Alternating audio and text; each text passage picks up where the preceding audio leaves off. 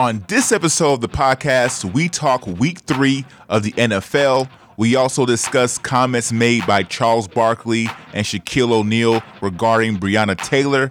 And is Deshaun Watson overrated or underrated? Chris just doesn't understand what the I'm talking about. You're saying that if after 3-13 the Texans don't see that this is a bad coach, then what can he do? And I'm saying after 3-13, if they can't see that he's a bad coach, Deshaun Watson needs to do whatever it takes to get out. That's I agree with that. For me, that's beyond, what I'm saying. No, but that's beyond obvious, though. That's obvious. But that's all I've been saying. At that point, all he has to do is have a tweet like, "What's going on?" Well, everybody's gonna kill the Texans. That's all I'm saying. That's all I've been saying, Chris. No. That's all I've been saying. Oh God, it's one of the moments. That's what I've been saying. You're having a moment, man. How is that not what I've been saying? You're having a moment, bro. How is that not what I've been saying, Chris? No, I need you to explain to me. How is that not what I've been saying? No, I don't think you've been listening. You're not even answering it was your question. You said overrated, underrated, and then you turned it into whatever this is. I said he is on a trajectory to be overrated by his own account.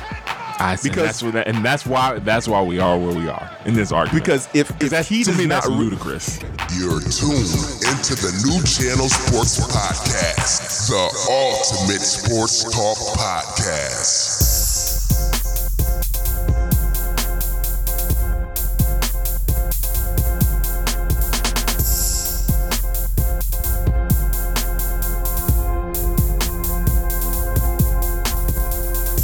Welcome to episode 98 of the New Channel Sports Podcast. My name is Onye. I'm going to be on with you, whether it's morning, afternoon, night. You're going to be hearing my voice. It's a pleasure to have you on. If this is your first time listening to the podcast, please subscribe. You can do it on any major podcast platform. You can also check us out every Sunday morning at 10 a.m. on Afro Vibes Radio. I am joined by the phenomenal one, Chris. What is up, bro? What's good, man? Let's get to it.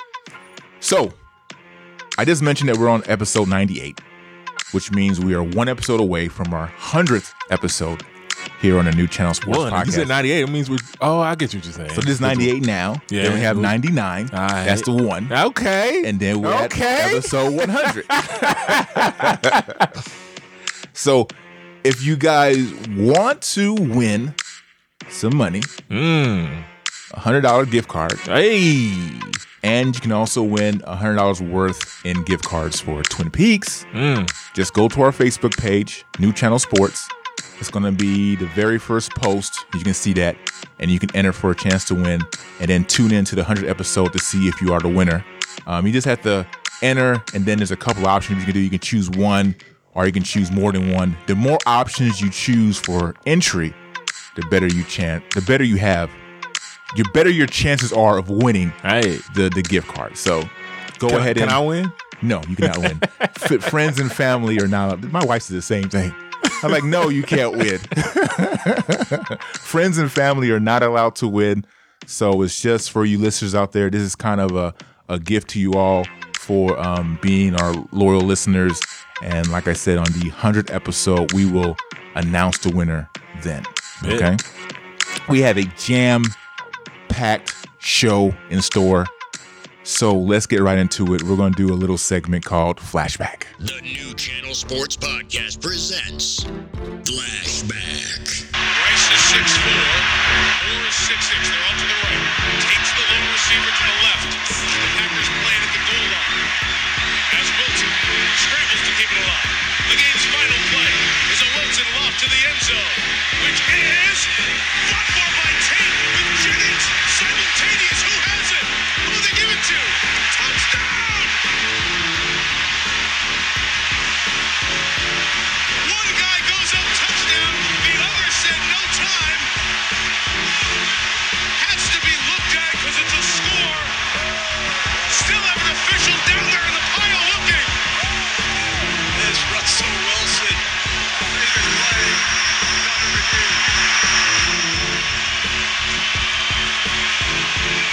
You can't go to replay to determine who called the ball. So that call has to be made on the field.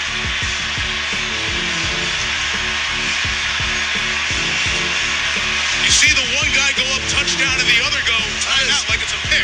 How does M.D. Jennings not get credit for the interception? I have no idea. This is deciding who wins the game on this call. Further review. The call on the field stands.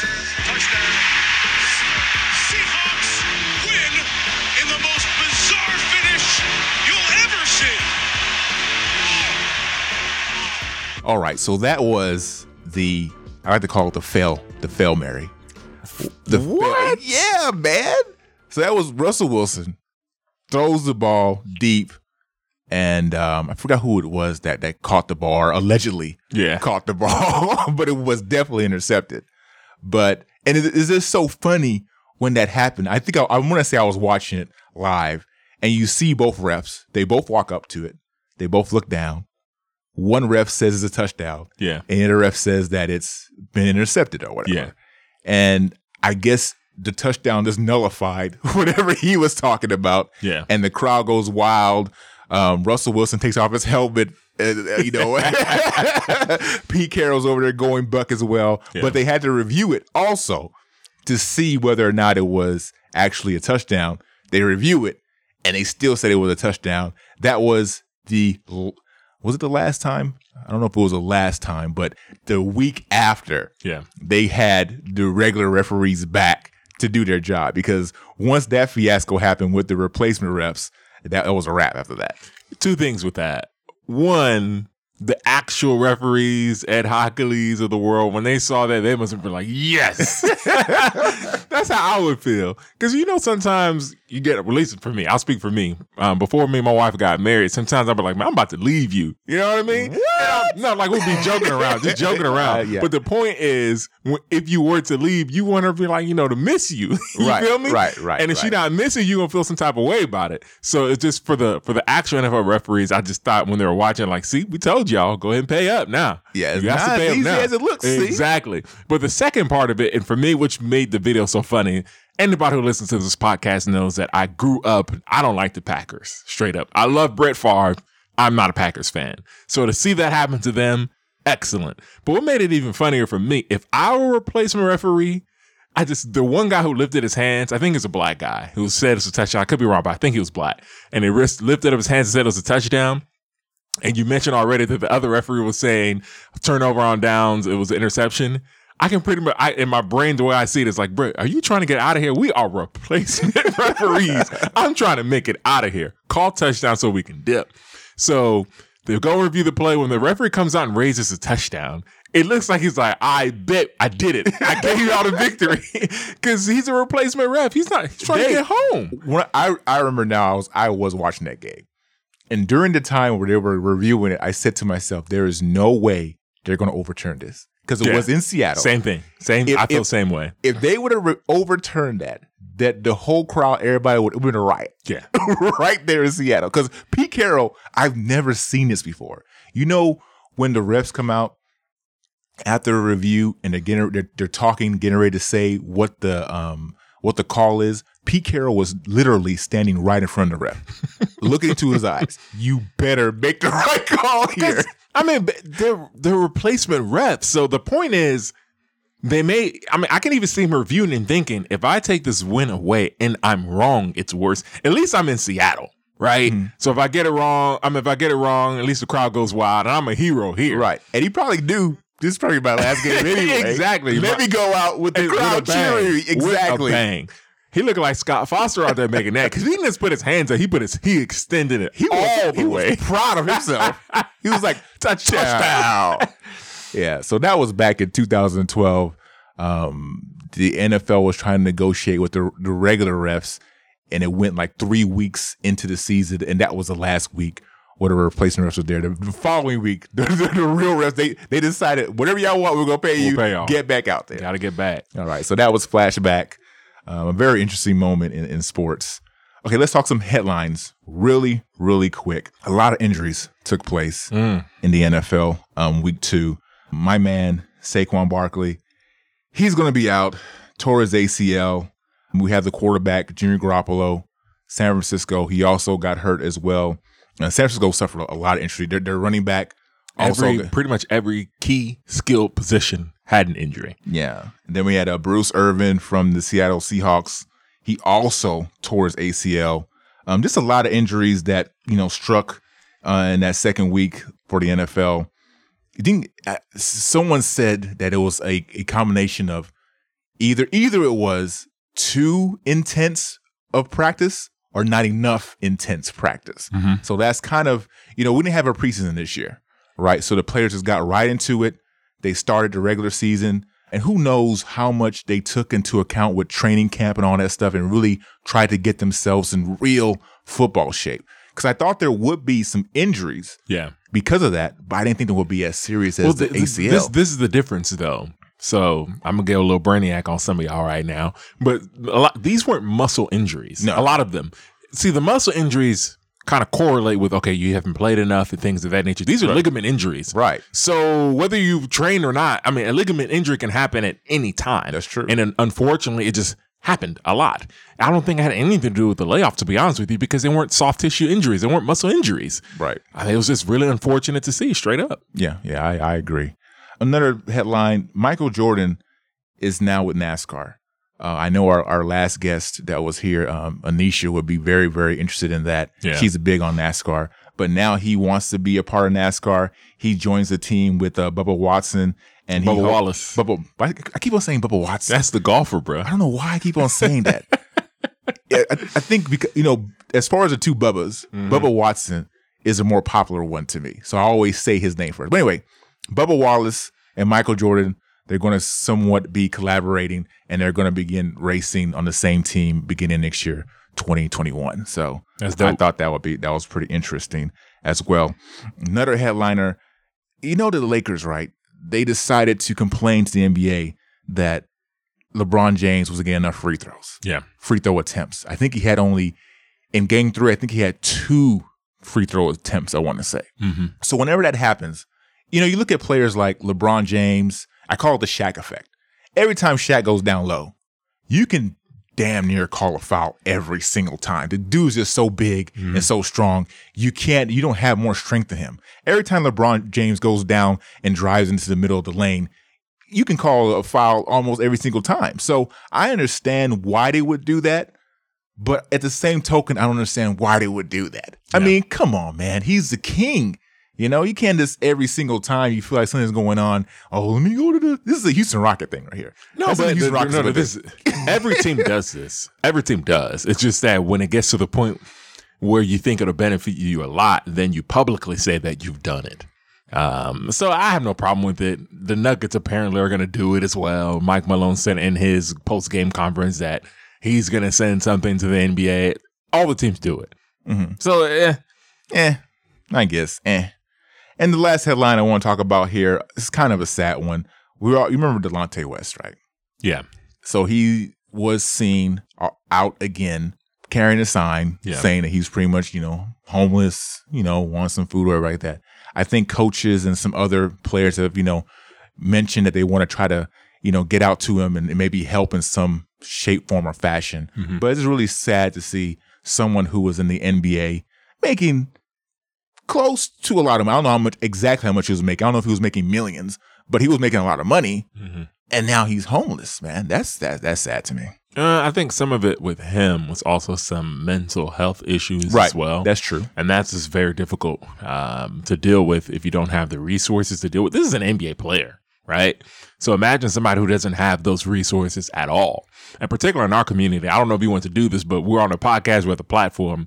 Black people, my people, mental health is not something we should play about. Seriously, though. And there's a difference between getting drugged up, because that's what Black people are not down with, the drug part of it, because that's the stuff that will bring you down. But as far as talking to somebody, having something we call therapy, man, that's something everybody's got to do if you need it. No doubt. And we all need it at some point in our lives, right? I've come to you at some point in my life, like, I got to talk to you, man. You say anything to me. You've called to me. Is how you talk to you, man. I mean, this is little bitty things that, just listening and giving your advice on something can help out someone tremendously. Yeah. Skip Bayless is listening. There you go. I think Black people more than anybody else need to do it, because it's kind of a stigma in that community. But it's not just a black thing; it's a human thing. No, absolutely, it's definitely a human thing. But as far as you just mentioned, black folk, Yeah, especially during this time, whether you agree with what's going on or not, it's affecting us. yeah, It's affecting us mentally. And so, even like I said, even if you think it's right or wrong, there's no doubt that it's affecting some of us a particular kind of way. yeah. And that can go a long way if you can just talk to someone about it and just voice your opinion about what's going on. All right, so let's get into the meat of our discussion today on the podcast. I have to talk about this. There's a lot to talk about, like I said. We have a lot to discuss. But I want to discuss Deshaun Watson. Okay. The last 2 weeks against Kansas City and against the Baltimore Ravens, he has not looked good at all. Last year, around this time, he looked really good. He almost led them to a call it an upset win against the Saints. You remember that first game of the season last year, and he looked really good. He had a drive at the end of the game there where he hit, I think it was Kenny Stills for a touchdown that gave us the lead, and it looked like we were going to win that game.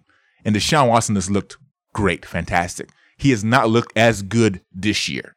So my question to you, Chris, is Deshaun Watson overrated or underrated? He's right where he needs to be. No. You hate when I do that, but look, we can't do that. We can't do that. Yes, you can. The question is he overrated or underrated? This is what you don't understand. You have to go one way or the other. No, you don't. Because you can say, or you're right where you are. You're good where you at, bruh. He's not good where he's at. No. I'm saying, as far as his claim, if anything, he's closer to being underrated. Okay, good. Because of his supporting cast. Do that. Calm down, bro. Let me make my point. What's wrong with you? Let me make my point. It's not a Deshaun Watson question. It's a Bill O'Brien, Houston Texans organizational question. The organization is clearly in disarray. Not having DeAndre Hopkins, guess what? That was a bad idea. Oh my God, we couldn't see that happening. You give away a franchise receiver when you have a franchise quarterback, and now they need to figure out a way to draft another guy. So for Deshaun Watson, can you think of any other elite quarterback in the NFL? So right now, you're going to tell me he's an elite quarterback. Let me finish my point. Go ahead. I can't think of any elite quarterback in the NFL that doesn't have either a generational talent wide receiver or a freaking good one. I can't think of one. Right now. Yeah, right now. There's none. I mean, you look at Tyreek Hill in Kansas City. The way Baltimore plays, they have Marquise Brown. He's not a generational talent in any stretch, but they do have Mark Andrews, a tight end. You look at Aaron Rodgers as Devontae Adams. With the Saints, you have Michael Thomas. It's just all over the NFL. You don't trade a good wide receiver when you have a good quarterback. So Deshaun Watson, for me, he's closer to being underrated because when you watch the game, there's two issues. One, the offensive line, it looks worse than I anticipated. I thought they were going to have some continuity coming in the season, and they've looked horrible. And then how do you have false starts when there's no crowd? I don't understand. How is that possible? So that's that. And then secondly, the wide receivers are not getting any type of separation, and it's difficult. It just looks difficult. So when that's all around you, it just weighs you down. There are a couple of throws that Deshaun Watson straight up missed last week. No doubt. He just straight missed. But I wouldn't say, it's a Deshaun Watson problem. The Houston Texans have 99 problems. So Deshaun Watson is not one.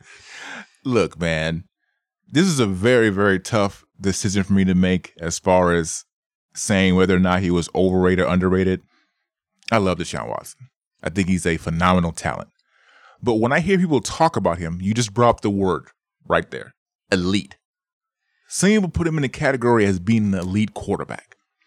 And I think he has elite moments that we've talked about, especially in the regular season, to where you say, okay, that was an elite moment he had right there. But as far as him overall being an elite quarterback, I don't think he's quite there yet. Whether it's because of Bill O'Brien or not, who knows, which I know it is partly because of him. So I'm going to say that he is definitely trending towards being an overrated quarterback. Because for me right now, I cannot envision Bill O'Brien and Deshaun Watson working. It's not going to work. I've seen enough already. Mm-hmm. I've been seen enough. And as we're both in Houston, we're both Texans fans. The way this offense is being run under Deshaun Watson is a travesty. The way this team cannot prepare for games is a travesty. That's not the team. That's Bill O'Brien. No, it's all Bill O'Brien, but it reflects on Deshaun Watson as well. Because there's a stat I heard the other day, and I don't know exactly how on point it is, but as far as the Texans and opening drives, I don't think they've scored on an opening drive with Deshaun Watson in over a year. That's the point. Anybody that knows anything about opening drives, first 15 plays is pretty much what we call it when we play football, the script. Right. That's the coach. We used to hate old boy in this city, Kubiak. We used to hate Gary Kubiak. No, but his first 15 were always on point. But his script for that first drive with Matt Schaub, if he could, was always we would kill. Oh, let me tell you right now, they would have won Super Bowls. We would kill for. Oh yeah. Gary Kubiak right now to run this offense. Oh, no doubt. We would kill for him because I think for me personally, I was kind of, I'm not going to say spoiled, but when Gary Kubiak came in, we knew him as being an offensive mind. When Bill O'Brien came in, he was kind of, we thought he was going to be an offensive mind as a guru. It has not happened. So as far as what I'm saying is, Deshaun Watson right now, he just signed a big contract. He's going to be with Houston for many, many years to come. It's on him right now at this point. I was just explaining to somebody that even if you think that Bill O'Brien's to blame, Deshaun Watson, you have the voice. In the past couple of months to a year, you have backed up Bill O'Brien. But let me say this. Finish. You have backed up Bill O'Brien, and you have said that Bill O'Brien is your coach. Yeah. It's going to come to a point to where you're going to have to make the decision, and you're going to see what you're seeing on the field, and you're going to have to go somewhere and say, hey, Bill O'Brien's not working. Because this is, and that's why I'm saying he's trending towards being overrated because his partnership with Bill O'Brien. If he continues this partnership with Bill O'Brien and the ownership does not see that this is not working, it's going to hurt. He's 25 now. He's not getting any younger. Oh, that's a young quarterback. Well, look. He's young, bro. Close. He's close to being in the prime of his career, like the prime years. Yeah. He can't waste though. And what I'm saying is this though, it's not like I don't feel like he's learning anything. He's regressing. That's debatable. I think the one person who hasn't learned things is Bill O'Brien. But you mentioned he needs to go to talk to somebody. Who does he go to? Okay, go to the assistant GM. Let me make this point. Go to assistant GM. Go to the GM. Go to top management. That's about the owner, man. I mean, no, but this is the thing, though. First of all, we don't know what type of access he has to the owner because after McNair died, Senior McNair, we don't even know if the other McNair family even comes to the building. We don't know that. Chris, it's not that hard. No, you're not listening to me. My point is this. We don't know the involvement of the ownership. We don't. There are certain owners that are clearly always there. For example, Arthur Blank, when it comes to the Falcons, he's always there. Very easy access if you want to get with him. We don't know how easy the access it is for Deshaun Watson. And more importantly, it's so obvious that the McNairs have put the keys, the car, the garage, the house, the backyard. Bill O'Brien is in control of everything. So who do you go to? But this is my point. Deshaun Watson has publicly made it known that Bill O'Brien is this guy. Because he's trying to get bread, bro. Okay, he's trying to get bread, but apparently he doesn't care about his legacy. No, it's not that caring about your legacy. First, the first thing you do is you have to secure the bag. Okay, secure the bag. But all I'm saying is this. You secured the bag. You got your money. It should not take Deshaun Watson long to figure out that Bill O'Brien's not the guy for him. And you don't have to go directly to the owner. We have a thing called media. Okay. After a game. That's even worse. But hey. Now with this coach. Because this guy's running the team. For me. So look. It's all about Deshaun Watson. What do you want him to? Okay, so hold on. Explain to me. What do you want him to do? Let me just. This is about. This is about what now. What do you want him to do? I'm explaining. I'm trying to explain. This is about now and into the future. Deshaun Watson does not have to be a Houston Texan. I'm sorry, Texan fans. If I was Deshaun Watson, I'll be like, hey, I don't have to be a Texan. As long as you get me out of here, either the owner's going to choose Deshaun Watson or he's going to trade him. Nah, man. One of the two. No. Because look, if it's not working here with Bill O'Brien, he has to find a way to get out. No, but this is the thing. If you're Deshaun Watson and he's playing it brilliantly, you can't be the guy that goes and says either it's him or me because that's. Well, I'm not. You don't want to do that. So he can't go to social. He has to play it wisely. And I think what he's doing is brilliant. this season. He already had his cryptic tweets when when Hopkins left. You just let it play out. If the Texans go, I don't know, 3-13, nobody's going to say, get Deshaun Watson out of there. They're going to say, get Bill O'Brien out of there. And that's my point, too. I am not all the way convinced that Bill O'Brien will be gone. Well, I mean, that's part of my point. My point is this. If Bill O'Brien is not gone after 3-13 season, and I don't think they're going to be 3-13. There's nothing Deshaun Watson would ever be able to do. Oh, no. I don't believe that. I don't believe that. Okay, listen. I believe that. If he's not gone after 3-13 season, what can Deshaun Watson do? I don't necessarily think they're going to be 3-13 either. They're going to have one of these seasons where the middle of the pack, they're going to be either 9-7. That's this season. That's this season, player. But this season is too much. As a Houston Texan fan, if they go through this season 9-7 or whatever, they barely miss the playoffs or they go to the playoffs, they lose in the first round. As far as I'm concerned, what I've seen out of Deshaun Watson at his height, that is not acceptable. You look at Lamar Jackson. Even though Lamar Jackson, you're not making sense, bro. How? Because you're saying you want more from Watson. No. But I'm saying I want more for Watson as far as him being vocal towards Bill O'Brien. I don't care about that, man. Oh, I do. I do. And I think you just explained if we go 3-13, there's a chance he could still be here. So that's my voice right there. That's all you need to see. But that's it. You live in Houston, Chris. For me personally, there's no way Bill O'Brien should be a general manager of this team. But there are certain things the organization are doing. No, you're right. Like I think you're looking at it from somebody who doesn't live in Houston. For anybody that lives in Houston, you know that Bill O'Brien runs the team. Yeah, but that's my point. So if you're Deshaun Watson, why would you say anything? It doesn't help you. Why? But he hasn't said anything at all. And I would not either. I would be quiet. No, why would you say something? Because he is the coach and the GM. You don't want to be the guy that's running your coach out of town. Because when the next coach comes and something's awkward is happening, they're going to blame you. Oh, you want to run him out of town again? Nah, bro. There have been many players. I'm going to let you run yourself out of town. There have been many players to run coaches out of town. Big time players. Superstar players. That's the NBA. No, we're talking about the NBA, not the NFL. Okay, in the NFL, look, when you talk about quarterbacks, that is a position to where you can do that in. You can try, yeah. You can try. And for me, it ain't always going to work out for you. And for me, based off the narrative, based on what I'm seeing from people outside of Houston, one, they look at Deshaun Watson as being possibly an elite quarterback, but his coach is holding him back. That's been the narrative for a very, very long time. For about 2 seasons. And for me also, it's been kind of surprising at how much Deshaun Watson has Bill O'Brien's back. He has publicly made it be known he's trying to get the bag. No, he has the bag. That's my point. My point was from now into the future, if the Texans do not realize that Bill O'Brien is holding them back, then Deshaun Watson has to do something. That's my point is now's not the time. You let him run himself out of town. And I hope that happens. Because many people have tried to do similar things like that and be like, I'm not going to say anything. I'm going to let the organization handle it for me. And it was the wrong move. But it doesn't matter. You think he's old. If it takes 2 seasons, he'll be 27. I'm saying he's getting older. I really don't care. It don't matter to me. If I'm Deshaun Watson, if you're listening, do not listen to Enyi. Chill and let this man run himself out of town.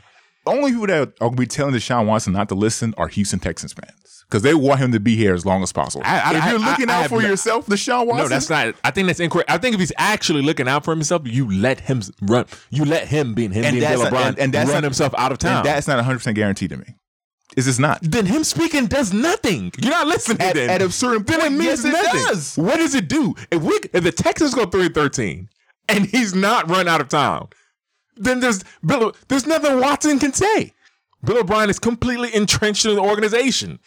Why would you say something when your coach is the GM, bro? So why would you even do that? So you're saying he can't say anything to get himself out of Houston? No. Oh, I don't believe that. Don't say nothing. I don't believe that. Hey, what's that song? Don't say nothing. Is that Black Dot? Don't say nothing. Say nothing. There is no possible way as a quarterback with his ability and his level of talent that after a certain point, you can't see the writing on the wall that, this organization, I would hold out. I don't care what I have to do to get out of here. Hold out for what? To go somewhere else. I don't care what I have to do. I would hold out. You're missing it. You don't want to be that guy. Traded. You don't want to be that guy. After a while, no one's going to blame you. I think to a certain degree we're both right. I think you're wrong. I think you're wrong. We're both right because you're saying that if after 3-13 the Texans don't see that this is a bad coach, then what can he do? And I'm saying after 3-13, if they can't see that he's a bad coach, Deshaun Watson needs to do whatever it takes to get out. That's I agree with that. For me, that's beyond, what I'm saying. No, but that's beyond obvious, though. That's obvious. But that's all I've been saying. At that point, all he has to do is have a tweet like, "What's going on?" Well, everybody's gonna kill the Texans. That's all I'm saying. That's all I've been saying, Chris. No. That's all I've been saying. Oh God, it's one of the moments. That's what I've been saying. You're having a moment, man. How is that not what I've been saying? You're having a moment, bro. How is that not what I've been saying, Chris? No, I need you to explain to me. How is that not what I've been saying? No, I don't think you've been listening. You're not even answering it was your question. You said overrated, underrated, and then you turned it into whatever this is. I said he is on a trajectory to be overrated by his own account.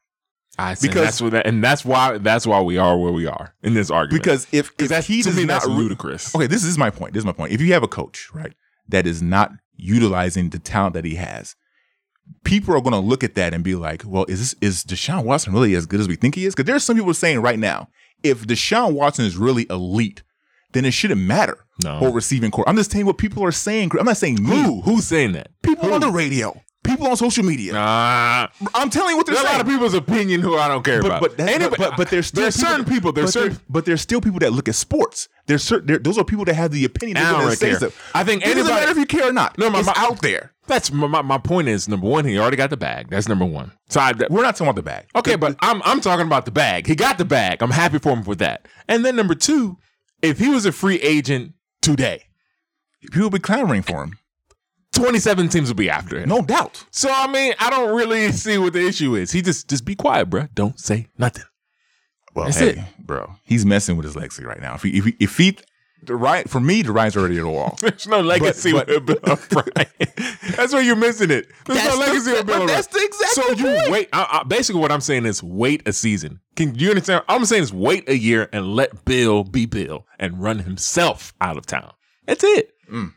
Okay, we'll see what happens. I said it from the jump. I hope you're right, bro. I said, but listen, let me make this point. I really do. I made this point from the jump. As a Texan fan, week 1 and week 2 was pure joy for me. I hope the Steelers destroy them. I hope they go 3-13 or maybe worse. But look at what happened last year. Look what happened last year. The Buffalo Bills, which we'll talk more about later on in this podcast. Yeah. The Buffalo Bills, if that was a boxing match, right, that game between Buffalo and Houston, Buffalo wins that game as far as the final score. The only reason the Texans win that game was because of the heroics of J.J. Watt and the heroics of Deshaun Watson. Yeah, it was a boxing match and Texas still win. It's just a 12-round knockout. You're missing the whole point. I'm just saying as far overall. Because look at as far as the trajectory of both those teams. The Buffalo Bills are moving up and the Houston Texans are moving down. But what is this? You're missing the point. My point being is this.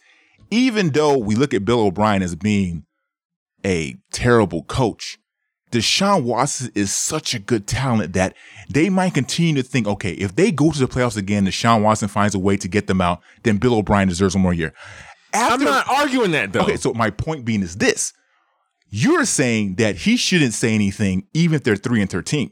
I'm saying he should still, if they go to the playoffs and lose in the first round, and we see that it's because of Bill O'Brien and he doesn't know how to run his offense, he should still say something. Don't back him up. Because what Deshaun Watson is doing is backing him up and saying, this is my coach. But you're still missing my point, bro. I said if they went 3-13, Bill O'Brien's going to be fired. And that's what I've been saying since the beginning of the year. I don't think they're going to go 3-13.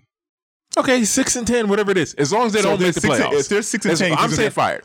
I'm saying if they don't make the playoffs, he's going to be fired. Oh, I don't agree with that. Okay, that's fine. I mean, I'm not really arguing that. That's fine. But my point is, if he's not fired at that point, it's easy for him for at that point, Watson can say whatever he wants because it's obvious what's going on in Houston is shenanigans. It's shenanigans. That's all I'm saying. Let Bill be Bill. So we're saying the same thing. No, we're not, bro. Let's move on, man. If after this year is over with. Let's move on, bro. If after this year is over with and Bill O'Brien does not perform the way he needs to, and he's still the head coach, all I'm saying is Deshaun Watson should say something. That's what you just said. Let's move on. You just said that. Let's move on, bro. Let's move on.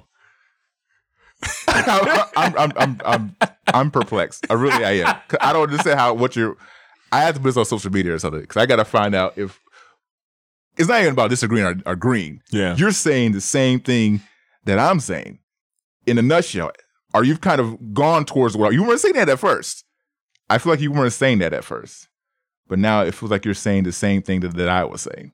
So you done patting yourself on the back? Are you done? I'm not patting myself on the back. I'm just trying to understand what the conversation was. We have a packed show.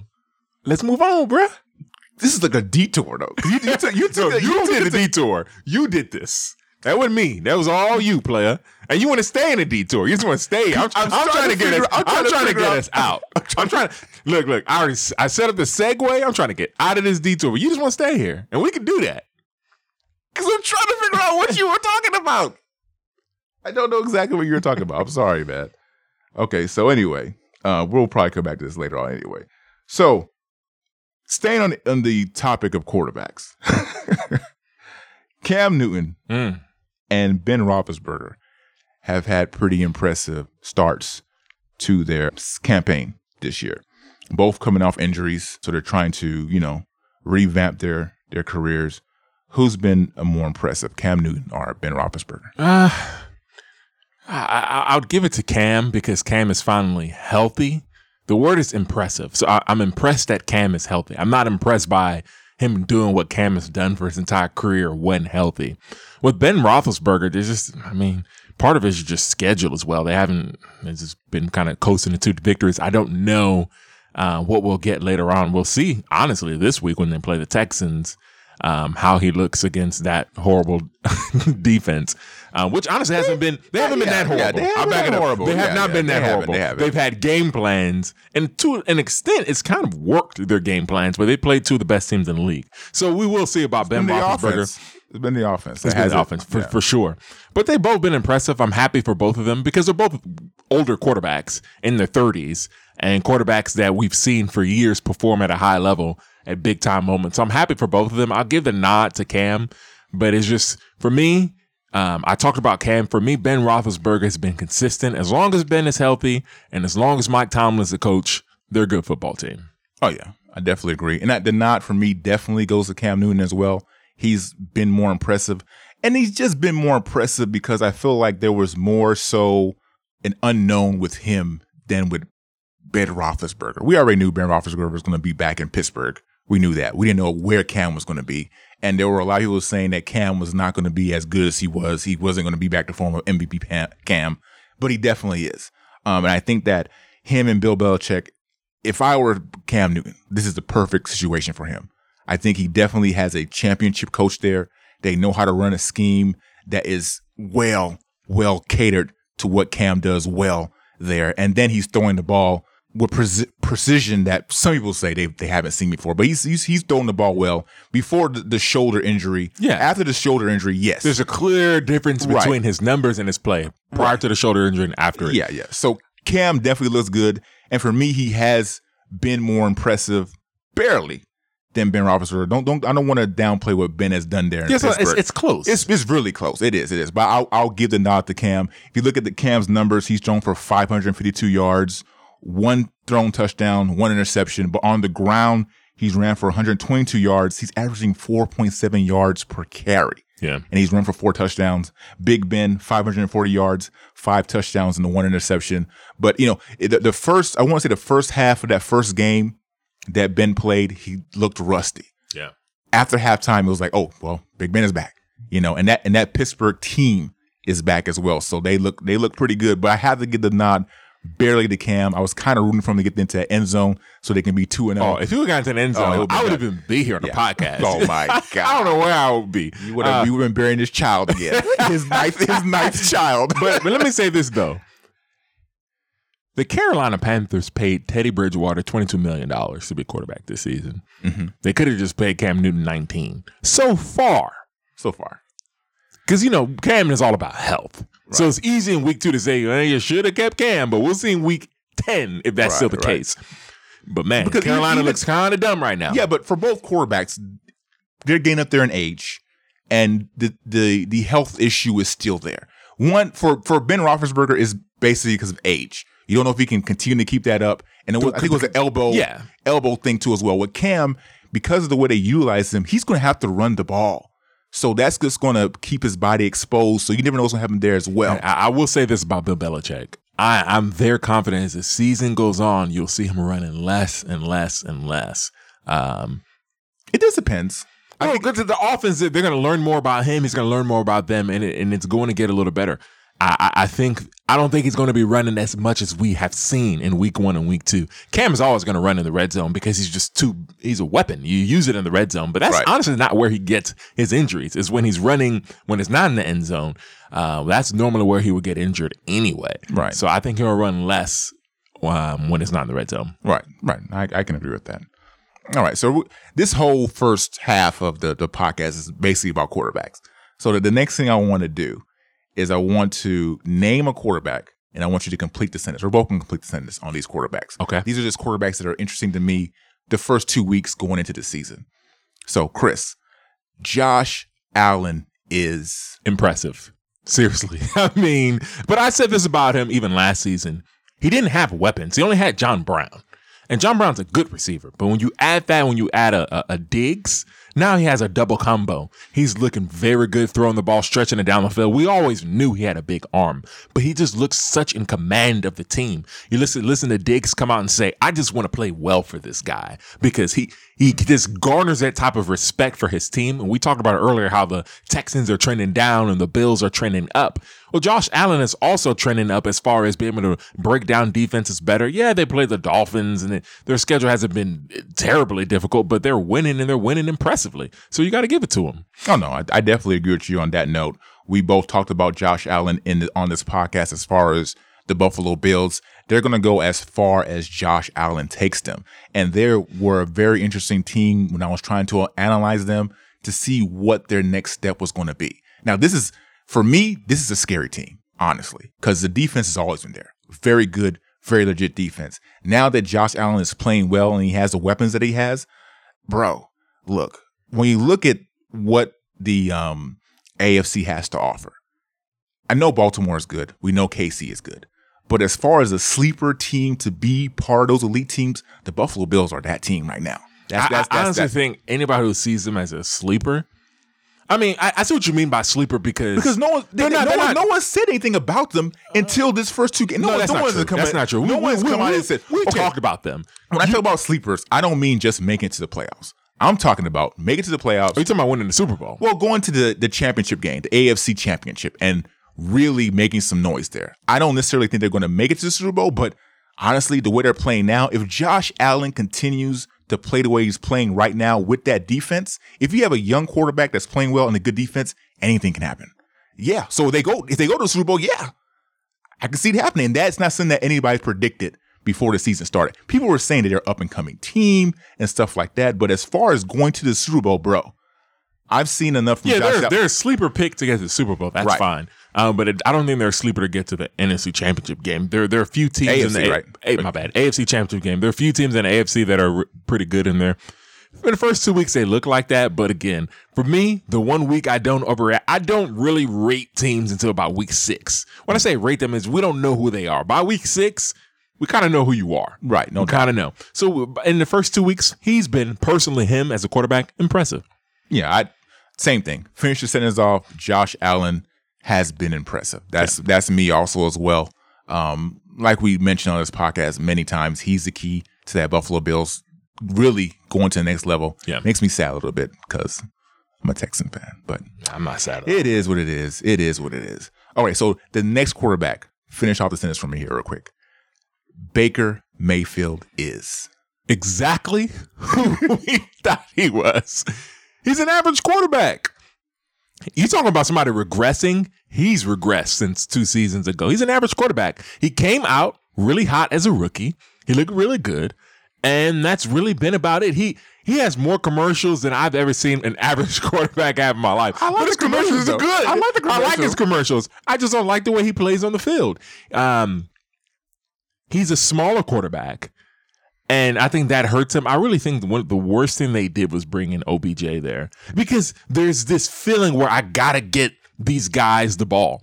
And he's not at the level where he can determine how to get certain players involved and when to do it because he just hasn't been accurate enough. He hasn't been good enough. And honestly, they haven't moved him out of the pocket enough. That's where his strength is. When you watch Kyler Murray and that team, the way they move him around, it's easier for him to see pockets of passes to make better passes. And also, he's not very athletic, Baker Mayfield. He looks like he's athletic in college. He looks like it, but he's really not. He can't move that well. So you definitely want to get him out of the pocket. The reason why is then he's not having to scramble. He has lanes to make the right passes in.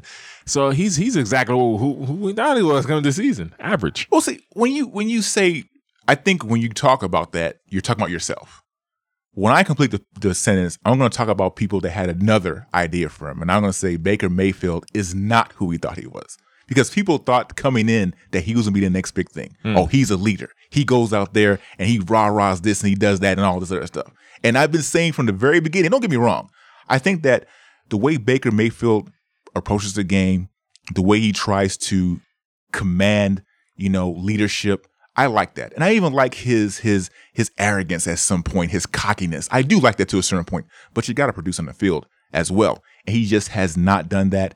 And I think that we are coming very close to the point to where what you see is what you get. And he's just not going to be that guy. And you hit around the nail with OBJ being there. And he's not just, a lot of wide receivers are prima donnas, right? And he's definitely in that category of being a prima donna. He's going to be like, get me the ball. Yeah. There are not a lot of quarterbacks that can handle that. Because when you start reading coverages and you're looking at your right receiver and you're trying to be like, how am I going to get you the ball? You're totally missing it. He is not that quarterback right now in the stage of his career where he can do that. And he's just not consistent either. There's some flashes where you're like, okay, this is the Baker Mayfield that some people thought was going to be legit, that he's going to be the man. But I just haven't seen that yet in him. And I don't think we're ever going to see that in him. I think that, this year is going to be very telling for Baker Mayfield. And to a certain degree, like I said, I like his cockiness. I like what he comes out there with. I like the way he tries to command, the leadership. But man, he has to do it this year. Yeah. It has to be done this year. I mean, there's just certain guys that you like, but they're just not good enough. No, you're right. David Carr is one that comes to mind for me. Yeah, and I love David Carr. I will say this about OBJ. If the Texans didn't trade away every single pick they had, that's a potential trade to look out for. That shouldn't even be a trade we're even looking for. We already had somebody that was better than OBJ, and we let him go. All right, so the last quarterback we're going to play this game with, complete this sentence for me real quick, Chris. Russell Wilson is MVP, and he deserves it. I mean, I remember earlier, this is for the OG listeners, I'm throwing it way back for you. We compared Cam Newton and Russell Wilson. And at that point, Cam was just coming off his MVP season. So obviously, everybody knows. If you listen to this podcast, I rock with Cam. Yeah, you're his side piece for sure. Stop that. don't do that. I don't know what's wrong with you. And my wife doesn't appreciate that either. So you just need to stop that. Come on, man. Why you gonna go there? See, why you gonna go there, man? It's all jokes, hey, man. It's all jokes. I know. But Russell Wilson, to not have an MVP vote in his entire career is actually not that surprising, honestly. But he's gonna get the votes this year. You know how we talk about MVP? MVP is all about narrative. Everybody knows at this point he's either the best or second best quarterback in the NFL. And the more and more I watch him, if I'm starting a franchise for what, like 1 year, for this 1 year, because if it's a franchise and it's 10 years, I'm taking Mahomes. But if I have one season, I need a Super Bowl. I don't know who my coach is. I don't know what players I have around them. I'm taking Russell Wilson, man. I just am. He's the best quarterback in the NFL. He has all the tools. He has everything. I've said on this podcast multiple times that I think Mahomes has a chance to be the best athlete, period. But today, as we sit in the NFL, man, I got to show Russell Wilson some love, bro. His deep ball, the way he throws, it looks like a pillow's in the air when the receivers catch it. The one that really strikes me the most is in the NFC Championship game against the Packers in overtime. The way he just, it looks like, I ain't gonna lie to you. When I see him play, I feel like I can strap up and like, bro, I'm gonna run a deep route. Throw it to me. I got you. Because that's how pretty his deep ball is. MVP. Oh, man. We're on the same accord with all these quarterbacks so far. I'm going to say co-MVP right now. Because you know who the other guy is. And I'm thinking that has played well enough these first 2 weeks to be considered in the MVP race. I think it's a two-man race right now early. God, don't do come it. on, I'm not going to say his name. I know you hate his name. I know you hate his name. I'm not a hater, bro. I don't hate his name. He definitely deserves to be in this conversation. If you don't think that, then you are a hater. But anyway, we're talking about Russell Wilson.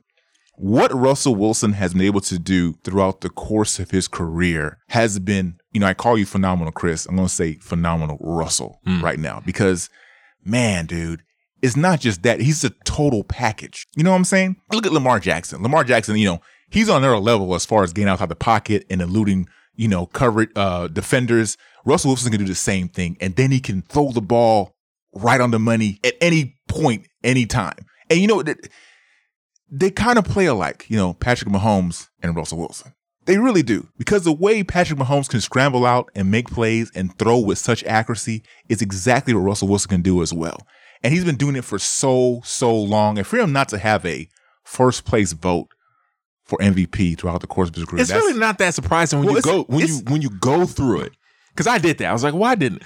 Maybe. Well, it's surprising until you do what you did. Yeah. Because if you, there's a lot of things you look at like, why? Because that's surprising. If you're thinking about it, like, why didn't you do it? It's surprising until you go and look back at it. Okay, that's the reason why. Okay, surprising at least one. At least one. Yes. He should be like LeBron James. I'm pissed off. That's what he should have said. He's playing like it. Yeah. But coming to the season, and I've talked about this a lot on podcasts as well. They never. Even in years where he was a leader of the team, they still had this running identity. No doubt. And it really hurt them. And this year you got the Let Russ Cook shirts because this is the first year where they said, here are the keys. I don't necessarily think it's the first year. No, this is the first year where the organization has come out and basically said, you have the keys. He's had the keys since the beginning to run the offense, to maneuver. Okay, but now he built the car. He's riding the car. Like he's doing everything. Let that man cook. He's eating right now. Oh, no, yeah. Russell Wilson is definitely an elite quarterback. You can say that without any question. He's been elite for a very, very long time. And now that we've talked about DK Metcalf a couple times. No. Don't try to skip it over because I told you I come into the season. Why you do that? DK, but because he's trying to run it. We talked about DK Metcalf. I'm giving you some props. I'm giving you some props. Oh, my Listen, God. You never talk that fast. You never. Listeners. All you gotta do is go back. Hit the little back button for 10 seconds. This is what you did. You talk about DK Metcalf. No, I did not do that. I did not do that. You've been smoking something. You were smoking something before you came here. Okay. Chris has been talking about See, you're a troll. I'm going to do it slow for because you. You're a troll. So you can hear it. DK Metcalf he's about to be a superstar. Oh my gosh. Okay. So those are the quarterbacks that we mentioned. We just had to get it out there as far as the quarterbacks. Let's talk about some of these games going into week 3. We just talked about Russell Wilson. He's going to be going up against the Dallas Cowboys, who by the hair of their chinny chin were able to get past the Atlanta Falcons. And it wasn't the Cowboys won that game. The Atlanta Falcons totally screwed that game up. Yeah. Watching that game, I was already prepared to talk about how the Cowboys can't get off the good starts, and all of a sudden in the second half they want to play, and they just fall short. But they were playing the perfect team at the perfect time. So hold on, let me do this real quick. So this game against Seattle is going to tell me a lot about these Dallas Cowboys, because are they going to be relaxed? Are they going to say, well, we won this game. Everybody's talking about how we pulled this off. We're a good team. Let's go into Seattle and just relax. If they do that, then that game means absolutely nothing to me. Because based on what I saw in that second half with the Cowboys, this team is underachieving. That's just me personally based on what I saw. Because this has been the problem even with Jason Garrett there. So it's going to be very interesting to see what they do going to this game with Seattle. Yeah, it's a good game. And just touching on Atlanta just a little bit. We podcast hosts, we're all in a group chat together. And whenever one of our teams is doing bad, we always say, hey, how y'all doing, fellas? So right. I was about 5 seconds away from texting, how y'all doing, fellas? And then the Atlanta Falcons showed us who they are. The Atlanta Falcons are the only team in the NFL, seriously, that when they lose, it's not a question like, no, y'all lost. The other team didn't beat you. You guys found a way to lose. For this week, for the Cowboys versus the Seahawks, in my opinion, it would have been, in most other weeks, it'd be the game of the week. Most weeks, it'd be the game of the week. This week, Clearly it's not. But it's still a huge game. I think, as you mentioned, way more so for the Cowboys, at least thinking whether or not they're elite. But as far as the game meaning something, as far as records wise, it means nothing for the Cowboys. If you win, great. If you lose, not a big deal, because the NFC East is hot trash this season. Well, even hot trash. See, even you saying that, I forgot what coach it is. I want to say it was Bill Belichick. Bill Belichick, from what I've heard, every time his team would win a game, go into the locker room, he would just berate them, tell them all these negative things like, you didn't do this, you didn't do that, you didn't do that, you didn't do this. When they lose a game, he'll try to uplift them, say, you know what, this is what you did well, this isn't that. So as far as the Cowboys are concerned, I hope the Cowboys aren't thinking the way you're thinking. Because even the division is as weak as you say it is. The Giants, the Redskins, and the Eagles. The Eagles are not playing good right now at all to me. They're just not. The Cowboys, to me, are head and shoulders the best team in this division right now. And they need to prove that. They can't go into these hold on. They can't go into these seasons that they always do where it comes down to the last game and whoever wins this game goes to the playoff. Though, bro. Nah, that's what it's about. Because as any Cowboy fan would tell you, I wish Trey was here or Lo was here. They're not here. Any Cowboy fan would tell you that the Cowboys are a type of organization to where that's not what they live for. They live for championships. You say that's what they do. I don't know why. Won in years. But that's what Cowboy fans tell you. Why? But they're still a historic franchise. Regardless of what you want to say, they have done it. Even though it was back in the 90s, they've done it. They've won championships. I'm just telling you. We're what, 2-3 decades away from that, bro? But okay, so I'm talking more specifically for this team. I think this team could very well be an 11+ win team this year. Yeah. And if they don't do that and they go to the playoffs and lose in the first round, it's a disappointment. I agree with that, but the reason if they lose this game, because we're talking about this game. Well, for me, for the game, it's not just about losing. It's about they can lose and they still look like, okay, that's a team that can hang with the Seattle. Fair. So you're saying Seahawks. Don't get blown out, don't get embarrassed. No, and I don't think they will, because they're a talented team.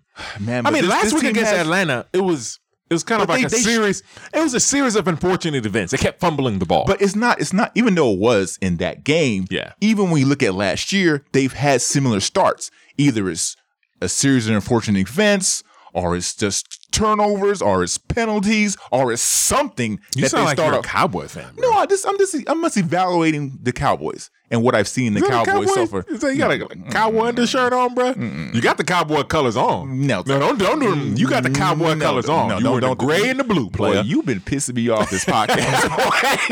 I'm just trying to hold it in. You have been, boy. You tried hard.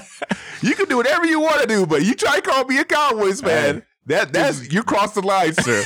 You have crossed the line. Why are you pointing like that? Because you crossed the line. They can't see you, but I'm pointing dead at you.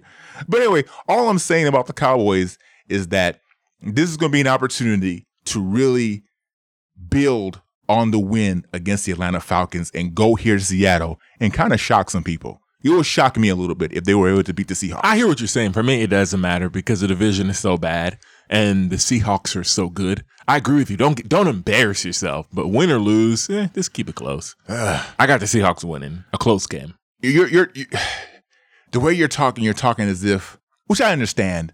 I would say that about a team that's like up and coming. You know, the Cowboys and Dak Prescott have been in this for a couple of years now. They've got rid of Jason Garrett because of this.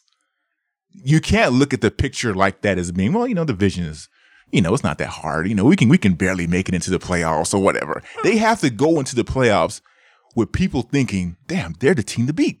No, I understand. I think they're talented enough to do that. And that's fine. But I'm not the Dallas Cowboys coach, right? Right. So from my perspective, they want to have that hunger, but from a fan watching it, and not just from a fan, from just a spectator aspect and where we're analyzing it, right? I'm saying this game and it really doesn't mean much for the Cowboys. It just doesn't. But it doesn't mean much. But the mentality for the Cowboys should definitely be different, because if they don't think it's that big of a deal, and they're especially saying the division's not that good, look, Washington, they're okay. Okay. I think they can do some things to the Dallas Cowboys to hurt their chances. Same thing with Philadelphia. Philly's a good team. Bro, they Philly, have potential to be a good team. Exactly. They're the same way. But they haven't shown it. The Jets, not the Jets, the Giants. They might as well be the Jets. Yeah. They might as well be. All I'm saying is that within this division, you know how divisional games are. No, bro. Not this year. Not this year, man. Not this year. We'll see. We'll see. Bad this year. We'll see. No, okay. If the Dallas Cowboys go into that mentality to where they play up and down to their competition, because that's what you're saying pretty much. I'm not really necessarily saying that. All I'm saying is this week doesn't matter that much. It just doesn't. But we'll see. We'll see. If they do not perform as good as I was like them to, then yeah, it does matter. As a fan, you want to see your team do good. All right. So the next game on the slate, the Green Bay Packers and the New Orleans Saints. This is also a very interesting game to me. I'll tell you this, looking at the week 2 schedule, they overpacked it. They overdid it. They overdid it in week 2 of the NFL because if you notice the NFL scheduling in the season, the Texans already played the Chiefs and the Ravens, and all these teams are playing each other early because they're trying to get people watching again. They overdid it because there's too many games on. The Cowboys, Seahawks is enough for week 2. You come to this game, it's just for me as a football fan, this Week two is awesome. Yeah, I think it's just great. I think that you always do it like this, though, because you don't know what you're going to get the second half of the year. Yeah. You might get the second half of the year, and the Buffalo Bills are an elite team, and you didn't expect that. That's true, but some of these teams are going to be good. I don't know why the Chiefs and the Ravens, I know we'll get to that later, are playing in week 2. Or week 3, my bad. Week 3. But we're talking about the Packers and the Saints right now. Drew Brees did not play particularly well last week. All these quarterbacks at some point in time, they have these questions about whether or not they're done. Tom Brady's had that multiple times. Yeah. And now people are trying to say that a little bit about Drew Brees. I don't think he's done by any means. Every quarterback has bad times, bad moments when they play, horribly or whatever. So I do think this game is very interesting. I think the Saints are who the Saints are. The Saints are who we think they are. Because they don't always go through the season disadvantage people. I think this game is going to really tell me more about the Packers.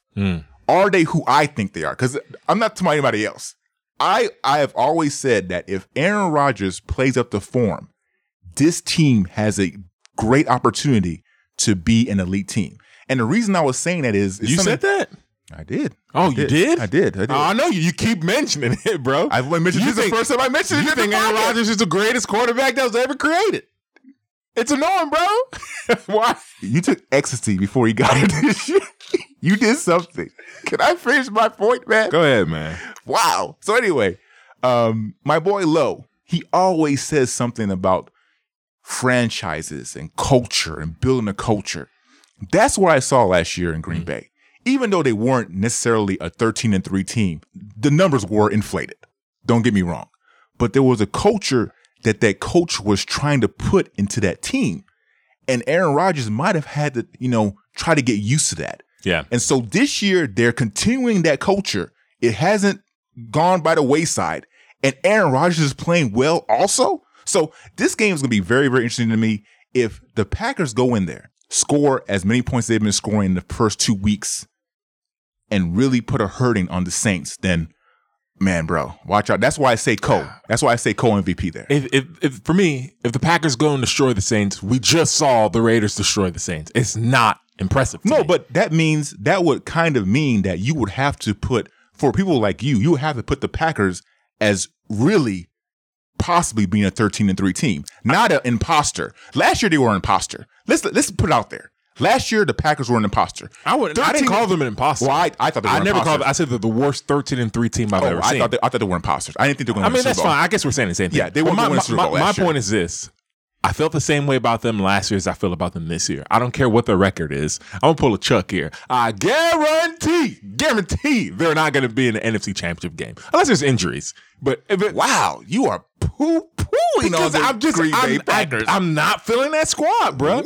I've been on that this whole time. I'm not with that squad. If they go and beat the Saints, clap, clap, bravo. For you, he's the MVP, and that's fine. I'm not going to knock him for having a good year. No, I didn't say so. I just said he's in the discussion. Sure. That's what I said. And I mean, it'd be asinine for me to say that he's not. He's been fantastic. He really has. I'll give you that. But I'm just not feeling this team. Say. Anyway, no, I'll tell the truth, bro. It's not hard for me to say something that's truthful because remember, we're only 2 weeks in the season. things change. No doubt. Things change quickly. I don't like this team. It's not me hating on the Packers. I just think there are other teams in the NFC that are better than them, but that doesn't mean they're not going to win their division. I thought the Vikings were going to come out and win the division. And in 2 weeks already, I'm jumping shit. You're jumping straight off that shit. Because I don't know what they're doing over there. That looks like a mess, and I don't know why. So, I mean, if you win your division, you're going to have a chance to go to the championship game. I just think there are other teams in the NFC that are better. But for this game, for this week, because we're focused better on right now than Green Bay Packers? Who?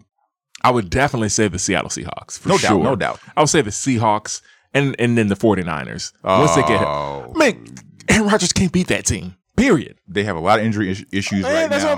They got injuries. And, bro, I think they'll be fine. I'm telling you. Fine. Don't get me wrong. Aaron Rodgers has had difficulty against the 49ers. He's had difficulty against the NFC West. No, I'm not going to debate that. But as far as I'm saying about building the culture, building that defense up, because he can't do it by himself. He has help around it. We'll see. I told you. I'm not going to even boast what happened. I'm going to leave it at that. I'm going to leave it at that because you get on my nerves. All right. So hold on. Did you say you're going to pick in that game? Who do you have? Do we pick either game? I mean, we alluded to it. Seahawks win. I'm going with the Seahawks. Yeah, I'm going said with the the Packers. I'm going with the Seahawks and Packers. I'll say Saints bounce back. It'll be a close game though. No, they'll both be. I'm hoping they'll both be a close game. But that's the thing about the Cowboys. I just don't know. I don't, and I think I should know. There's some teams that have enough talent to where I feel like you should know whether or not. Look, I've totally. And now we're going back to the Cowboys because that's your focus. That's your squad. Go ahead. You know what? We're gonna have a stern talk after this podcast, bro. We're gonna have a good. I told you, bro. Rolling Troy, listen to you right now. Look, so we got him. Look, bro. You can punch me in the face if you want to, but all this cowboy talking. Okay, anyway, you don't want the cowboy talk. Make your point. My bad. Go ahead. I don't even want to make the point anymore. I won't talk about that team anymore in this podcast. Okay, so anyway, the last game we're going to talk about. It's the biggest game to me of the week. You just talked about it. They jam packed this week with a lot of big week games. 3 is that's what's up, man. The Chiefs and the Ravens. I have to apologize to the Baltimore Ravens. I got some flack on social media about not having the Baltimore Ravens as a top 5 team going into this season. They're definitely. Were you that guy? Yeah, it was me. Oh, yeah, okay. Okay, yeah. It was me. Yeah. I can admit when I'm wrong too.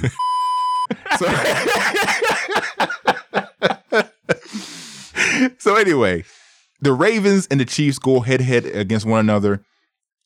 Arguably the best 2 quarterbacks in AFC right now, hands down. I have to go with the Ravens in this game just because I feel like their defense has been more impressive to me than the Kansas City Chiefs defense. Don't get me wrong. Patrick Mahomes is amazing. To me, he's a better quarterback, no doubt.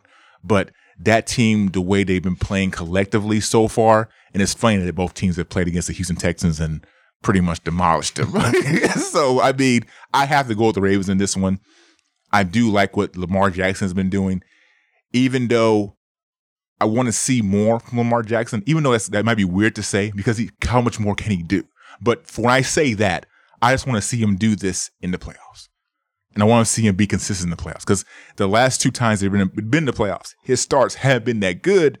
And then when he kind of got settled in, you saw the Lamar Jackson that we were used to seeing, but it was just a little bit too late.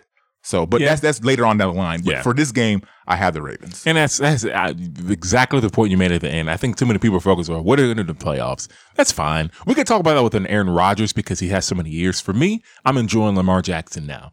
I think the Ravens are going to win this game because it's one of those games where it's like, yo, let's finally beat this team because they haven't beaten them with Lamar there. I think they're going to win just for that reason because let's just finally beat this team because it comes to a point where if you keep losing to Patrick Mahomes, it's going to be in your head.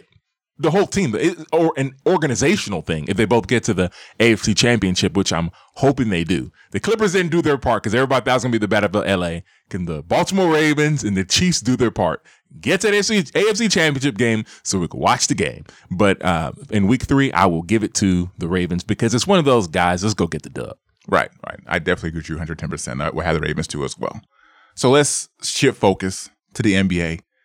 Western Conference Finals. The Lakers and the Denver Nuggets. the Denver Nuggets find themselves in a very similar situation. Right where they want to be, man. Right where they want to be, I guess.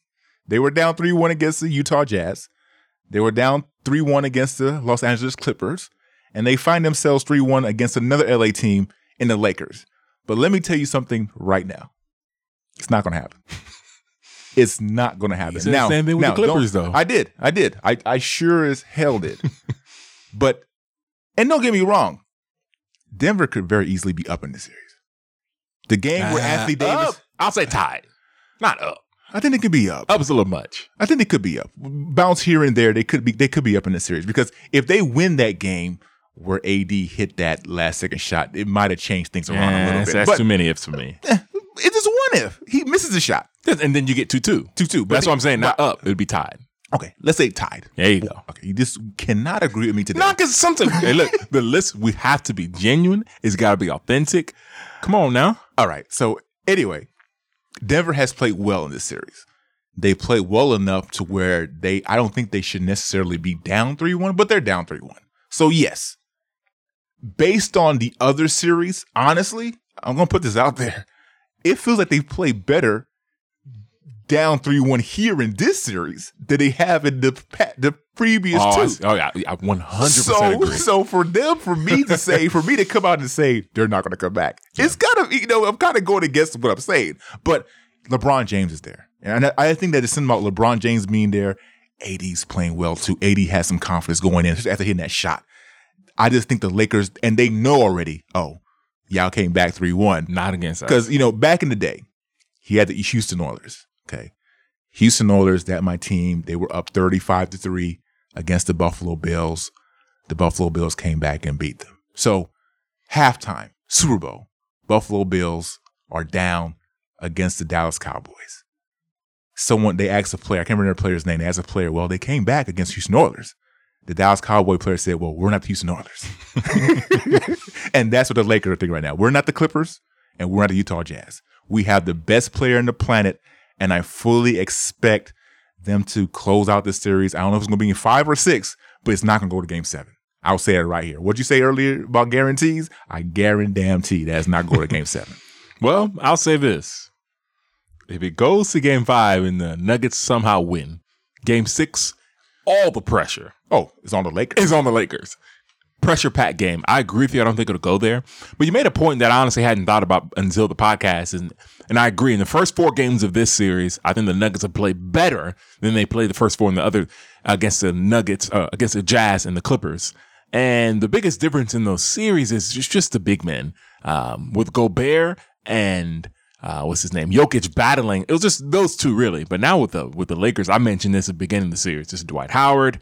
It's JaVale McGee. It's Anthony Davis. It's a lot going on for Jokic to handle. Murray has been fantastic, but the series is over. You agree? Oh yeah, series is over. I mean, look, man. But as the fan in me, I hope they win Game 5 because Game 6 is going to be just great TV. A lot of this goes to as well as what do you want to see? America wanted to see the Lakers go against the Clippers. That's what they want to see. They want to see the battle for LA. There's no doubt that they want to see. Now, don't get me wrong. Let's say Denver somehow miraculously comes back and wins this series. Nobody wants to see the Denver Nuggets go against Miami Heat. No, I'm being straight up. And my thing is this. Dang, hold on. Denver right now, bro. Look. People say that about my Houston teams as well. They don't want to see the Texans, go against. So I know how it feels. I know how it feels. And if the Denver Nuggets were somehow able to get to the finals, I don't care who they're playing, Boston or Miami, you better win. You can't go through all that, make history, that would be horrible, and then go to the finals and not even win. You better win. I'd be rooting for them hard at that point. It'll be kind of like the New England Patriot effect when they went 16-0. Mm-hmm. You made it that far to be undefeated and to lose? I know that hurts. I think to a certain degree. I don't think this, but I think that Bill Belichick and Tom Brady think to themselves, man, if we were just 1-1, let's just trade championships. I think I'm glad you brought that up. I think they would trade 2 Super Bowls. No, that's what I was going to say. I don't think they would. I think they would think about it and be like, nah, I want to have my 2. Because it's good to say that you're right. Yeah. I think the redemption was Atlanta. I don't want to go too far into this, but the Atlanta was the redemption. No doubt. Before Atlanta, I think they traded 2 of them. But no one really talks about that because of how much they've accomplished. Let's just say they've only won 1 Super Bowl. I'm serious. They will talk about that a lot. People don't talk about that a lot. The answer is Russell Wilson. People talk about that. Run the ball. Oh, yeah. Because we see that because this is a 1 championship. It's a 1 championship, exactly. The Patriots have been there so many times in the Super Bowl, and they've won and they've lost in certain historical ways. Not historical, but like, you look at the catch. We talked about the catch a couple times on this podcast. Well, they were historic, bro. Historical. Yeah. But I mean, it's more so like, I want to say magical ways. Like, wow, did that just happen? You look at the interception. Yeah. Look at the comeback against Atlanta. You look at Tyree and the catch against the Giants. I mean, dang, man. They've been there so many times and won and lost in so many different ways to where it's like, that's just their story. Yeah. It's almost like LeBron. LeBron's gone to championship so many times and won in so many and lost so many ways. It's like, that's just his story. So, yeah, we both agree. The Lakers are going to close it out. Yeah. But, man, the Nuggets have been playing well. They really have been playing well. All right, so the last topic on this podcast, the 98th episode. This I will remind you, 1 episode away from the 100th. Charles Barkley and Shaquille O'Neal has some comments about Breonna Taylor. God rest her soul. I'm going to go ahead and play the audio of what Charles Barkley had to say right now. I am worried that we lump all these situations in together. And I feel just bad the young lady lost her life. But, we do have to take into account that her boyfriend did shoot at the cops and shot a cop. So, like I say, even though I'm really sorry she lost her life, I don't think that we can just say we can put this in the same situation with George Floyd and Ahmaud Arbery. I just don't believe that. All right. So that was some of what Charles Barkley had to say on TNT. And then Shaq pretty much was in agreement with him as well. Yeah. And he did talk about the no-knock, warrant or whatever. And, Shaq is really big with the police. But, for me personally, a lot of this is about knowing the facts, right? About what exactly happened during that time. And I think that a lot of people are voicing their opinions based on what they think they know. Okay? And even though that's what they're doing, this young lady, Breonna Taylor, was asleep. That's what based on what I heard or researched, that she was asleep and she was killed by a bullet from a police officer. And so with that being said, for me, that's almost like the series of events that takes place before that. You can say that, her boyfriend shot at them first, or he just did a warning shot, or whatever you want to say happened. And then what Charles Barkley says that he doesn't want to lump this with George Floyd. What are you doing, bro? Yeah, that's the one where it's like, what? I mean, oh man. Even if you know the facts or you don't know the facts, just look at Breonna Taylor. This is for me personally. I'm not going to speak for you, Chris. She was killed by a police officer, and afterwards, there was still no justice for Breonna Taylor. And I'm just going to leave it at that. That's for me personally. Because even if you know the facts, how do you really know you know the facts? That's for me because I wasn't there. And for me, I hear what you're saying about the facts and all that. I get that. I like what you said I want to make this point. I like what you said about at the end, there was no justice for Breonna Taylor. There wasn't. And we've heard this. The walls got more justice than the actual human life of Breonna Taylor. It's no coincidence that the city paid so much money as far as in the civil suit. I would definitely like to see the grand jury transcript. Like me personally, particularly in my practice, I'm like, what was said during this? Because I would definitely want to see that. But as far as what Chuck said and Shaq backing him up, I don't care who you are. If the cops execute a no-knock warrant in your home, right, and you don't know it's the police, and somebody busts into your house, and you have any type of weapon around you, you are going to get it out. I don't care who you are. You're going to get your weapon out. So that's the thing that gets at me. And it's not like the officers fired, okay, 1, 2 shots. They were going off. Pop, pop, pop, pop, pop, pop, pop, pop. Let's think about it. When you actually do the pops with your mouth, you're like, dang, it's just so much. I mean, she didn't get any justice. For me, and we talked about it off the podcast, for me, the issue is that the rhetoric is no longer the black rhetoric, right? And it's been that way for black people since the beginning. Whenever black people get a hold of something, for whatever reason, the rhetoric is just changed, right? So they also talked about defund the police. It's like, well, if you defund the police, then who are you going to call? Defund the police doesn't mean get rid of the police. It just means reallocate assets. We've talked about this before. It's just the phrasing that's used. Of course, people want to say defund the police because it sounds bad. But if you say, hey, let's reallocate assets, I'm not saying get rid of the Houston Police Department. I'm saying, does the Houston Police Department need certain riot gear for war when they're dealing with me? Or should the funds that are used to pay for that riot gear be used to not only educate them, but to help my community? Right.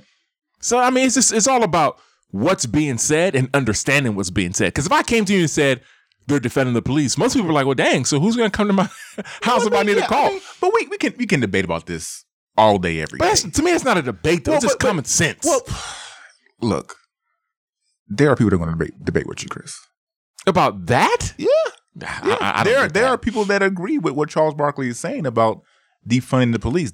Charles Barkley just said it. So we're not arguing. No. But my point is this, though, because it's got to be clear. What he's saying is it's ignorance because you don't know what it means. When you say defund the police and the first thing that comes out your brain is, well, who's going to come to our house? That means you don't understand what it actually means. We just talk about knowing. You can't speak on something. Well, I guess you can. Let's back up. Right, you can speak on what the heck you want to speak about. But when you do speak on something and you're coming from a place of understanding and you don't have that understanding, there's a problem. Defund the police means reallocate assets. That's all it means. That's it. And this is something we're trying to do as black people, right? We're trying to come to understanding and we're trying to come together and have the same voice. Because it happens a lot where something happens with one of our brothers or someone that is also black, and then it's kind of like we don't agree on something and we turn on one another. Now, even though Charles Barkley said what he said, I don't disagree with everything that he said. Not everything. But the whole thing about him lumping her, and George Floyd in together, I totally disagree with that. That's one thing. That's the first thing I want to say I disagree with. Because this is all the same fight. We are trying to fight for a means to where police officers have more accountability for what they do, right? If like you just said, if someone comes to your house, because I have a wife and I have a daughter, and they come in and they're trying to force entry, and I have a weapon, the weapon's going to go off because the life of my wife and my daughter comes first. Yeah. And if they retaliate and they shoot back and something, God forbid, happens to someone there, oh boy, I'm going to go berserk. And so the part I think that people are missing is that these are police officers. Do you understand what I'm saying? It's not just. No, I hear what you're saying. These are police officers. They have a duty to do things a certain way. Does that make sense to you? Obviously, it makes sense, but it's not what's being executed, no, right? But I think that's what's being. Look, I 110% care about the lives of police officers, and for the ones that are out there doing their due diligence and they're doing what needs to be done for this country, I applaud them 110%. And sometimes it's just a situation to where things go awry.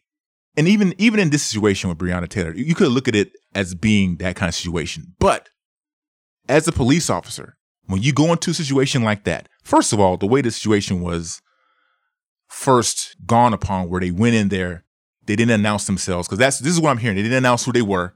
They just went in there, and anybody would feel threatened at that point. So like you said, if you have a weapon, if I had a knife, you're gonna bring it out. I gotta protect me and mine. For me, I mean, we could go all day on this, honestly, but for me, it's a systemic issue. We've heard that word systemic, but what does that mean? The real issue is certain things like a no-knock warrant at 3 a.m. in the morning. I'm not saying that's when it happened. I'm just saying at a time where it's really early in the morning, people are more likely to be sleeping. Doesn't make a lot of sense. It just doesn't. So it's systemic. And where does it typically happen? It happens in areas of where African Americans are, people of color are. So that's, at this point, me and you've talked about this. I'm at the point now where we're continuing to try and to educate, but it comes to a point where if something is just broken, as much as we want to educate and talk about it, it's just broken. The system is broken. And I think Black people, people of color, even people just in general, when it comes to police, we all see like, okay, this system is broken. It just is. It's a broken system. So how do we fix it? That's where I'm at now. But it's hard, man. I'll tell you right now, it's hard because everybody has different points of views of what's going on. I'll continue to go back to the facts because I wasn't there. Personally, I wasn't there to know what you happened. Need to be there, bro. No. I'm not debating. I'm just talking for other people. Because when people talk about what's happening with Breonna Taylor and George Floyd, they want to bring up the facts. First, they want to say, well, he went to his car and he was reaching for a weapon. And so my first question to you is, even if that's true, that he went into the car, we're talking about his name, losing right now, the young man that got shot 7 times in the back. Even if that's true, why would he get shot 7 times in the back? That's my first question to me in my head. The question with Breonna Taylor is why was this young lady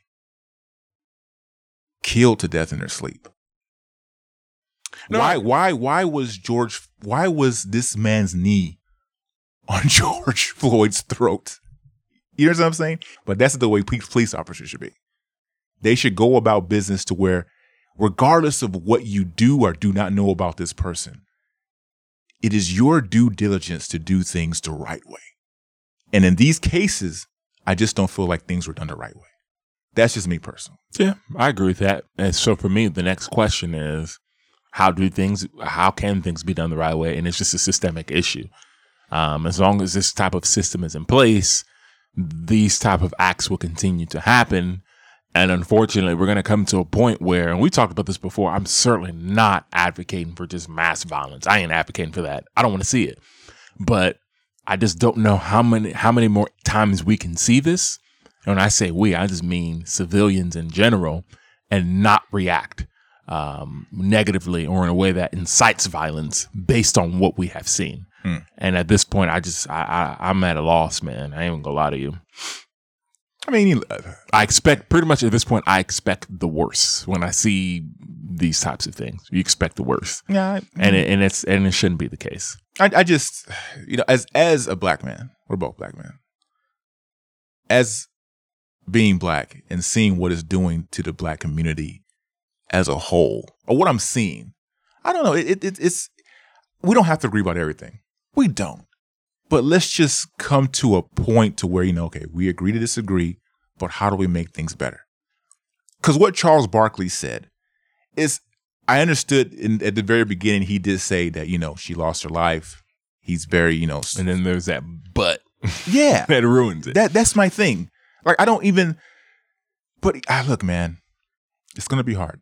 It's going to be hard because a lot of people agree with what Charles Barkley said 110%. And that's because they look at the facts as being 100% true. Even if the facts are 100% true, even if they are, Breonna Taylor lost her life senselessly. That's the bottom line to me. And that's what this is about. I agree with that. And so, if I was... No, but I have to stop you there, though. What you say is true. Even if Charles Barkley's thought process is true, like you just said, Breonna Taylor lost her life senselessly. So how do we stop that? No. For my problem is, anybody who's hung up on Charles Barkley's comments, agree with him, don't agree with him, but the particular people who agree with him, if you don't understand that the acts that led to her death was a systemic problem, that I can't even really have a conversation with you, because we can't fix the problem because you don't even recognize the problem. And that's where you lose me, which is why I sound exasperated right now, is because I can't even get to the point of having a conversation on how to fix things because some people don't even see the problem. With George Floyd, there was, he had a past. I mean, it's always something. Yeah, so it's always something. when it comes to that individual, to that person, there's nothing I can do or anyone can do to say, let's fix this, because there's always going to be that but. And for me is, well, before we get to the but, what was the root of the problem? Right. And that's what it comes down to. We talk about sports all the time on here. And that's kind of the big argument we have with Deshaun Watson. Is he regressing, overrated, underrated? But what's the root of the problem? And most people in Houston know, okay, it's Bill O'Brien. Yeah. When it comes to what we're talking about here, and I'm not trying to make light of it and bring it in sports, but just what's the root of the problem? I don't care. Forget everything else. What's the roots and how do we kill this issue?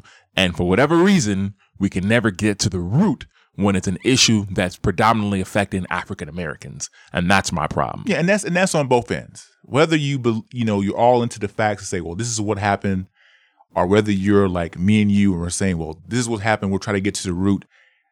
I would just like to see, I don't know what's going to happen or not, but I like to see a situation where we all just kind of come together, discuss these things in an adult fashion and say, like you just mentioned, this is the root of the problem. How are we going to fix this? And for me personally, as far as dealing with this in particular, the root of the problem is the way officers handle business. And it's not just, we're discussing more so about Black lives, but this is the way officers handle any situation. It just doesn't have to be Black lives, but we're saying that because it just seems like it happens more often than not with Black lives. Yeah, and so Black people are historically have been perceived as a threat or something to be feared. Right. I mean, it just is what it is. All right. Wow. That's a lot. Hey, man. We did a lot today. I'm exhausted. You exhausted me today, Chris. I was just being myself. Man, bro. Put me to the ringer today. Oh, man. If this is your first time listening to this podcast, please do not hesitate to subscribe. We try our best. We're just two regular guys here, talking, speaking our mind, speaking our opinions, voicing our opinions or other people's opinions. And then it comes together on this podcast. You can subscribe anywhere. We're on Podbean. We're on iHeartRadio. We're on Stitcher. We're on any major podcast platform.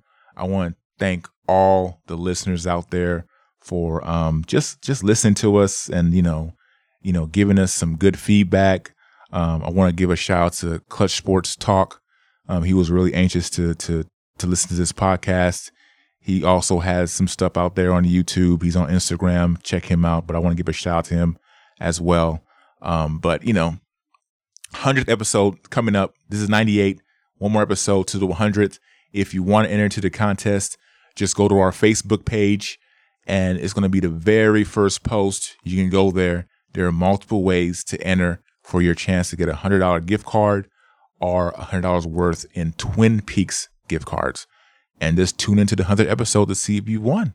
Hey. If you want to check us out on the radio, That's what's Afro up. Vibes Radio every Sunday morning at 10 a.m. Anything else you want to say, Chris? You want to say anything else piss me off today? To my wife that's listening, you got that one alias you got, right? You know what I'm talking about? To enter the contest. You look like I was on something. Yo, there's certain times where I really wish this was recorded. Your eyes lit up like, where are we going? Where you? Oh, my God. You're one of those people. Aliases. Oh, my God. We're out, man. Something's wrong. Thanks for listening to the New Channel Sports Podcast. If you like the show, feel free to leave a comment and a 5-star rating. Your support is very much appreciated. Also, don't forget to subscribe on Apple Podcasts, Stitcher, Podbean, or on our website, newchannelsports.net. That's New Channel spelt N-U, channelsports.net. Got a sports-related question for the crew? Just leave a voicemail on our website. Till next time, have a good one and stay safe out there.